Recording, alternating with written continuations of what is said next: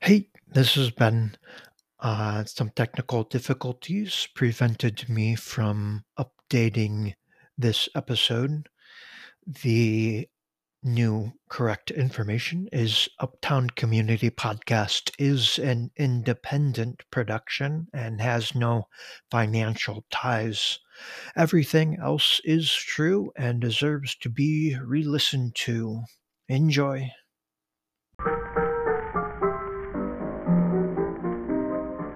Welcome to the Uptown Community Podcast, where we see what we can learn, who we can get to know, and if we can understand each other and our neighborhood a little bit more.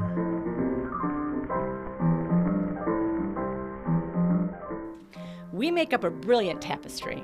By examining the various threads and aspects of our community, we can appreciate how each and every person contributes in their own unique way. I used to have my own radio show, Oh, really? on Light FM. Okay.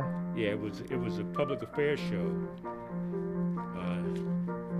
Light FM, and me and a white British-born Catholic priest. Huh. We had a show called The Race Question.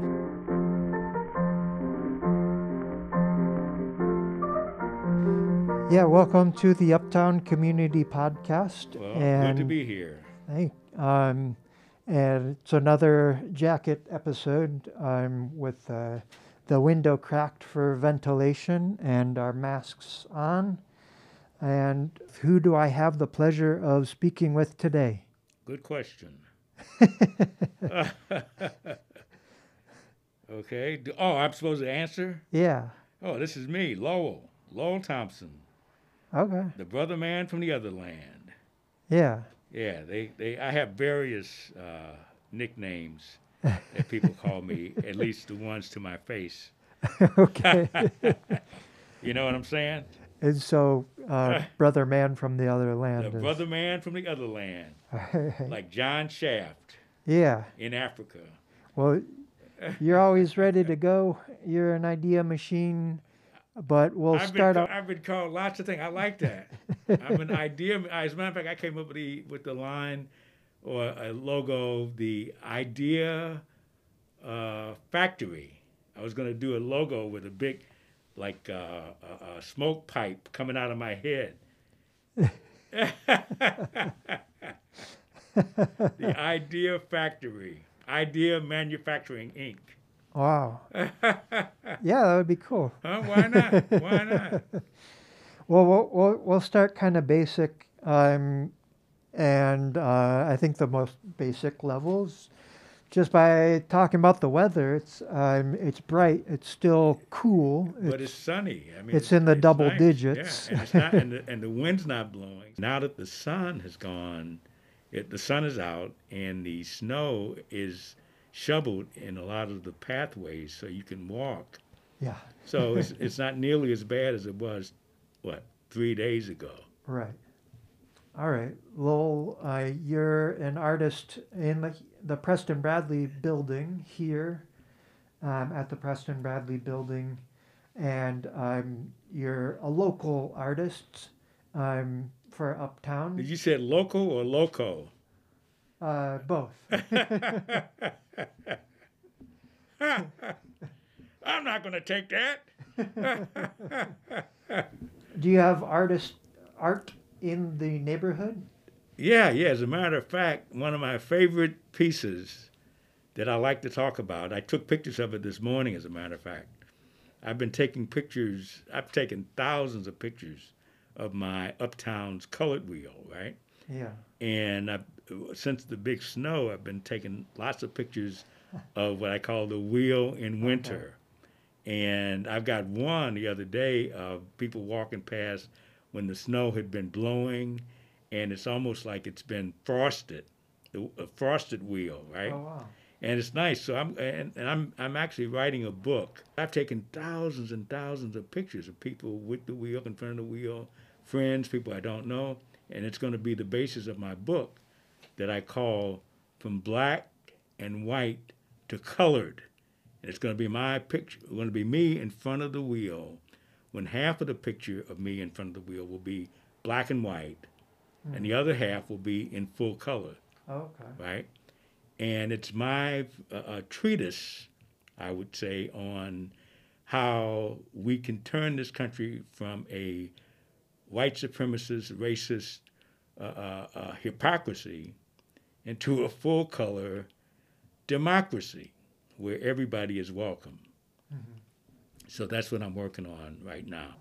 Well, the wheel is in front of the historic Riviera Theater on Broadway, strategically located. I mean, I couldn't have made this up. Somebody had told me, hey, what would be the best place to put something like this so nobody can miss it? I've got the best spot in Uptown for the wheel. So, Yeah. I mean, I can't complain. I don't complain. Nobody would listen if I did. You know? I need to go back and re-record where we introduced the idea of all the little parts that go on as we go through the surface to depth conversation and talking about roles. So I asked Lowell what kind of roles he has. You mean sweet roles or? No, roles. You mean as in acting. Okay, I get it. Look, if I had a dime for all the different stuff, I started off, let me go back to the beginning. I was born in 1947, October 8th, 1947, which October 8th is a historic, important date in the history of Chicago. And I always tell people, hey, my birthday is on the same day as one of the most important events in the history of Chicago. And I know you're in suspense, so I'm going to tell you. October 8th, I'm sorry, I got too excited. October 8th, 1871, the Great Chicago Fire. That's when it was. Okay, so who is the person? I'll give you a hint. JJ are the initials. And I think he's 6 years older than I am. Jesse Jackson. Jesse Jackson, okay. Jesse Jackson. His birthday is the same day as mine, October 8th. So anyways, I was born on October 8th, 1947, on the south side of Chicago. I was born on the street, probably the first street ever named after an African American in the city. I'm still doing research to find out if it's true, but I was born on a street called Giles, Giles. Found out later when I was in my 40s or 50s that Giles was an African American soldier who fought and died in World War I in the Argonne Forest in France. And he was killed in a battle, and they named the street after him in the 1920s. This is at a time when African Americans were hardly even allowed to be in the city. I mean, let's say, 20 years before. But in 1947, I was born on that street named after an African American man who fought and died in France for the United States in World War I. So how's that for history? Huh. Which gives me a great segue. I told you I want to talk about this event, the most important event in my life right now is the fact that my book, and it's published by probably the biggest publisher in the country of pictorial history books, Arcadia Publishing. My book, African Americans in Chicago, is now available in both hardcover and softcover, where downtown Macy's on State and Randolph. My book, hardcover and softcover, are on display on the first floor now, because this is Black History Month. You can get signed copies of my book at Barber's Bookstore, Macy's downtown, right now. Yeah. Your role as an author, is that your first time as an author? No, I've written my first book. As a matter of fact, since you brought it up, my first book I wrote in 1995, and it became one of the first and few books that became part of the text of the white studies movement at the time, because I was really an ex-advertising guy. I was probably still doing advertising at that time. But I wrote a book called White Folks in Burlington, New Jersey in 1996. And I was there and I had my book and we were talking about, and these were mostly the people who were at the conference and the people who put it on were basically Urams, I call them. Some people call them white people, who believe that the idea and the formation of the idea of whiteness is at the heart of our race problem. So they were a conference studying, hey, how did this come about? How did pink people become white people? Who did that? Why did they do it? And how are we going to undo it? So, of course, that was right up my alley. And so that was my first book in 1995. Then I wrote, I started writing articles.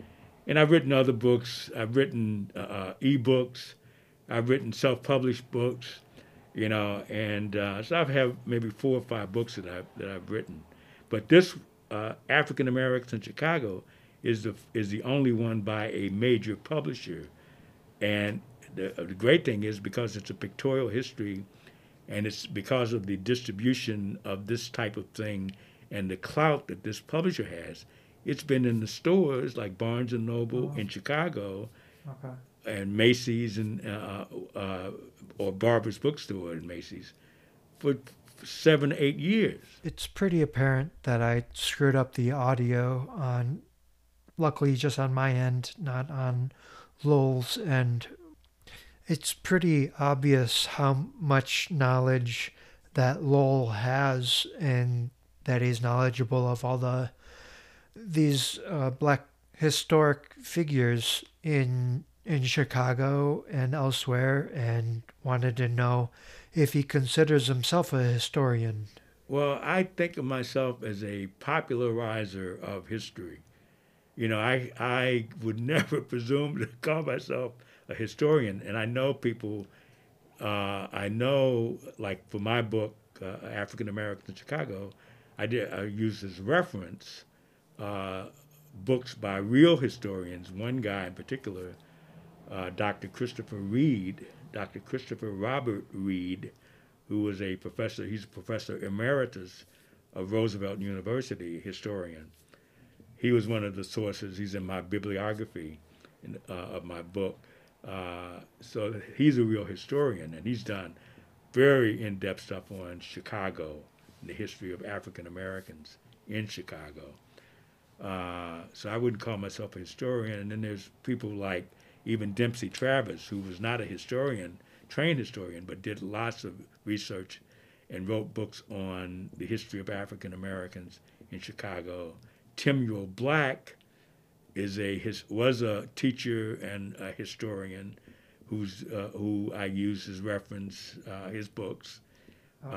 Nathan Thompson, who wrote the book on the policy kings, the numbers racket guys, major research on that. But I am somebody who popularizes history, makes it interesting, I think, to people who would normally never pick up a history book. And I think I'll go ahead and re-record the introduction to the third level as well, where I talked about some different ideas that go on and some ideas that relate to each other. As we're at the tail end of Black History Month, we look at the ideas of race, identities, that I'm white and Lowell is black. No, but you're not. See, this is what I'm doing with my colored wheel and everything. The fact is, you're not white. You're like a little peachy pink, a little reddish peachy pink, and I'm burnt umber with a touch of a little sienna. Okay. That's what I am, and the whole idea. So my whole colored project, some of my best friends are colored, my Uptown's Colored Wheel, is about changing this idea that because you have a certain complexion, you are white, and as a result of that, you being white, you have certain traits that have been attributed to you by whoever, by the people who took the country from the Indians and made people like me slaves. But so, Okay. so the idea of how do we get these people to go along with our program, where we want to take the country from the Indians and make the African slave? How do we get them to go along with it? How do we sell them on that idea? Well, let's say we're all white people and they're all blacks and reds, and the white people got to stick together. Let's do that. Okay. Of course. The idea that you can without thinking call yourself white, and that I can usually call myself black because I know people understand that. The fact that we have to have a so-called Black History Month, which was started here in Chicago, by the way, as Negro History Week by Carter G. Woodson in the 1920s, I think. Carter G. Woodson. I'm writing an article right now related to this called The Miseducation of the Caucasian, that's based on a riff on Carter G. Woodson's book, The Miseducation of the Negro. I'm working on that right now, so you played right into my hands. The miseducation, the problem is the miseducation of the Caucasian. And who's a Caucasian? Okay, that's another word. Where did that come from? Yeah. I read a book about that years ago, and about where did the idea that so-called whites who are not white become Caucasian. Where did that come from? So it's all about, and maybe it's just me because I was an ad guy, and I was used to coming up with themes and coming up with slogans and coming up with ways to make people think about something in a certain way, that I'm more sensitive to it than most people. And it's become a part of my being. It's not something that, it's a sixth sense that is so natural to me that it's hard for me to believe that most people don't get it. But that's what I've done all my life, since I was 20 years old, is to come up with ways to communicate ideas to people in a certain way that they buy it, and they buy the product. It seems that a really influential person was MLK was murdered, and the civil rights movement, it really kick-started the civil rights movement. That was influential in your life? Well, that was a key moment in terms of my career in advertising. Okay. If that hadn't happened, or at least something that traumatic in terms of the civil rights movement, then I would not be here talking to you about my books and about my career in advertising, Yeah. or any of that stuff. I was in the right place at the right time with a little talent, right? And timing is very important. I tell people, they say, hey, what's the most important thing? Is it your intellect, your intelligence? Is it your talent as an artist? Or is it your tenacity as a blah, blah, whatever? I said, no, my greatest attribute, if I had to give up everything else, the thing that I would want to have is luck. Luck. Okay. I was lucky. I'm a lucky man. Because if I had been in the wrong place with the same talent, if I had been there 2 months earlier or 3 months later, they would have already hired somebody like me. They didn't need me anymore. They have their tokens. Okay. Or 2 months before that, they weren't looking for blacks or Negroes. So I was in the right place at the right time, and the murder of Dr. King, but the whole civil rights movement that led up to that moment were a big part of my career, what gave me a career, and what now fuels me to say, hey, I got to do something with what I learned in that career. You know, I can't be like a lot of people I know who are in the ad business, who basically did 35, 40 years in the ad game, and now they're resting on their laurels. Some would call it their behinds, but and they basically just sit around and talk about how bad the new advertising is compared to what they used to do. That's what they do, right? I know too many people like that, you know, and they made a good living. You know, they don't really need money. They don't really have to work. But they have sucked up and gotten all of these benefits for their little talent. I mean, they were just like me. They had a little talent in this and that. They weren't talented enough to be, or disciplined enough to be a professional writer writing books, or disciplined enough to be a professional artist doing art. They had just enough talent as a writer or an artist to be an ad man or an ad woman. And they were lucky. When Dr. King was killed and the civil rights movement was kicked off, but is there anything that you can draw on from his life that has influenced either your career in consulting in advertising, or your career as a author and historian? Well, most of the things that I do are related to race in some way, and related to trying to change people's ideas about race and racism. So I see a direct link between Dr. King, and not just Dr. King, but Goodman, Cheney, and Swerner, the civil rights workers who were killed, brutally killed in Mississippi. Two of them Urams, or whites, one of them Afam, or black. Violet Liuzzi, who was killed, a Uram woman who went down south to try to help with the civil rights movement, who was brutally murdered. All of those people, I mean, Fannie Lou Hamer, Medgar Evers, all of these famous people and not famous people, people who nobody even knows of anymore, and who were Urams and Asiams and Afams. All of these people are the people who gave me the career that I am now using to communicate to people my ideas about race and ideas for solutions to the race problem. And that's what my Uptown's Colored Wheel is about. I've got a Monuments to Tomorrow project at Country. That's what I do.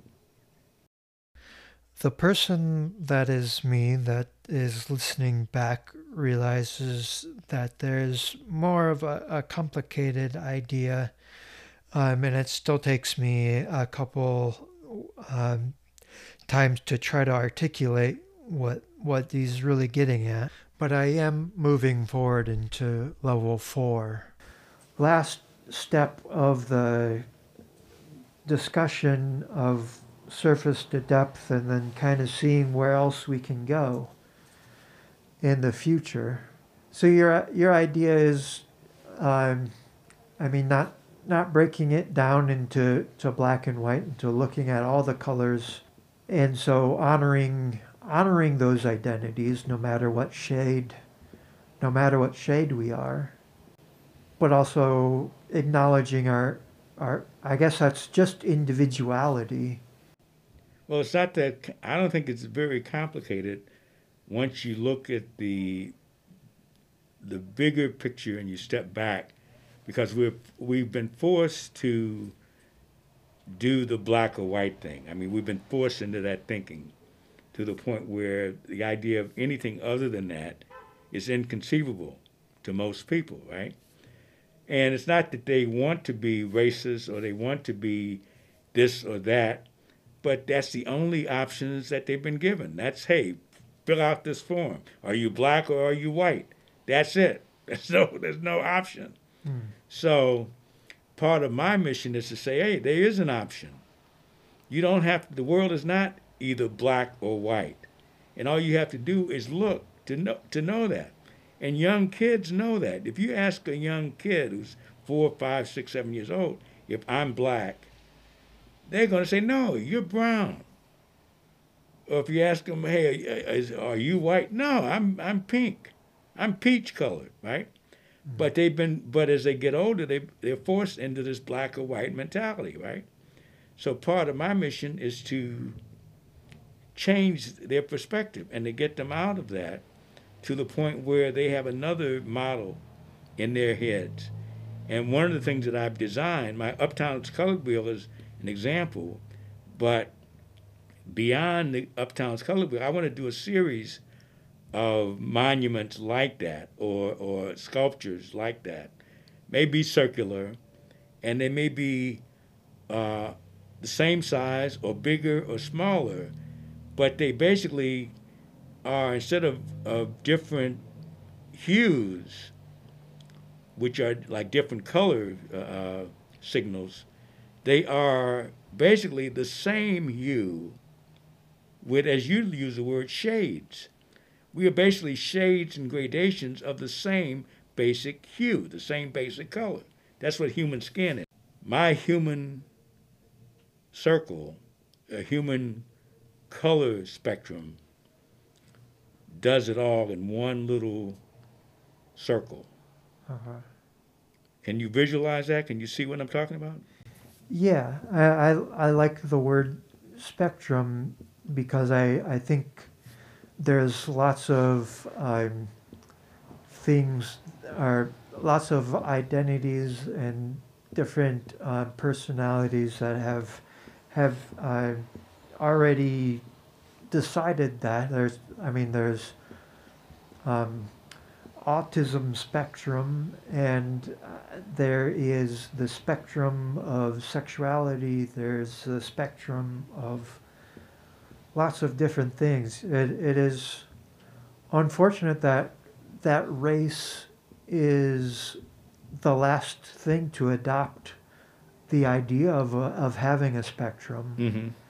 But I think it's still important to have terms to particular areas of that spectrum. Mm-hmm. Because if I think it's kind of a coulda, shoulda, woulda, because there should have been a spectrum when Urans and Afrans all landed in North America, but it was one race oppressing another race. And if we totally ignore those areas of the spectrum, I think we could lose out on movements like the Civil Rights Movement or the Black Lives Matter movement, and to address inequalities that exist. No, but see, that's you're getting ahead of the you're getting ahead or behind the program. So by saying that there's a spectrum does not negate the need to undo the damage caused by ignoring the spectrum and the reality of the inequities, the reality of the injustices, that they then not self-destruct, but they basically are paralyzed in thinking about the problem so that they can't look at the solution. They say, oh, well, no, you can't talk about the spectrum because we got to deal with this first. No, tell the truth first. Find the goal first. That's what I've been doing. That's how I came up with the spectrum. Once you come up with the truth, or with, like I said, my truth, and if you look at it and you say, yeah, I like it, I think that's true too. Now, what do we do to undo the damage so that we can actually get to this as a society? It's not a question of negating the problem. It's a question of looking at an answer and then figuring out how do you get there by dealing with what's happened, the problem. Now, do you get that? I think so. Let me try again with the idea of not balance, but revisiting spectrum because we realize that we're all on the same spectrum. We're all a piece of the same puzzle. We're all a part of that human spectrum. yeah. And I'm saying that's my understanding, and that's my truth. And if you say, well, no, we're not, then we can discuss that and say, well, okay, why do you say we're not? But if you say, yeah, we are. Now that I think about it, we are. That does not negate the fact that for years, for 500 years or whatever, people have negated that. It does not negate the fact that something has to be done about it, that we have to do it. But it is acknowledging my truth, and what I think will be your truth if you look at it. Uh-huh. Then the next step is say, okay, how do we get to that point where that is the norm, and that's not the exception? Right now, what I'm saying is the exception. Well, it sounds like both the question and the answer of how we fix things, that we visualize that we're all on the same spectrum, and then if we work towards equalities and solving inequities, that we'll also have this society in the future where we are on the same spectrum and no one is being valued more important than the other, another race. Right. Is There that you close? go. There Okay. you have it. Okay. There you have it, my friend. Okay. And I'm saying, why is nobody else talking about this? Well, most people have not spent the amount of time that I've spent thinking about it, and they don't have my background in communications and using art and visuals and words to communicate ideas. That's what I did for what? I've done it for 40, 50 years. Yeah. And so because of that background, then maybe that's why I have an insight. And because I'm an African American and I have seen that problem all my life, I have an impetus or a reason to try to solve the problem. And I'm a creative person, so I have some ability, a talent to deal. So maybe that's why I'm one of the few people that I know who have gone this far with dealing with that issue and come up with what I think is a good solution, a viable solution that I now am presenting to others.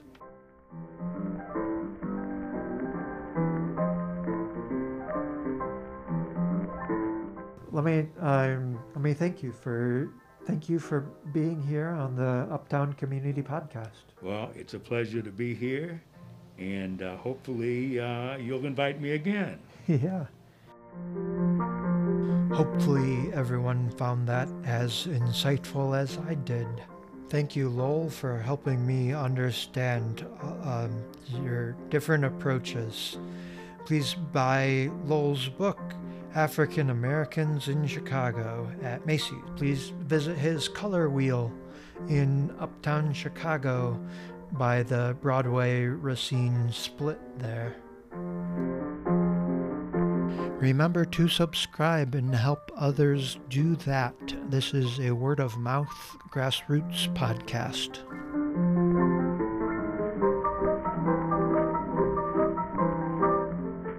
We have a website, uptowncommunitypodcast.com. There is a donate page, uptowncommunitypodcast.com/donate.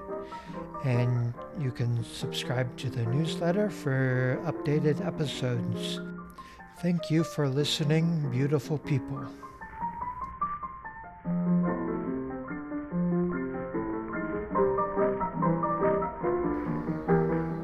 As a project of People's Church, the Uptown Community Podcast celebrates creativity, love, and humanity. The Uptown Community Podcast is supported with a grant from the Unitarian Universalist Funding Program.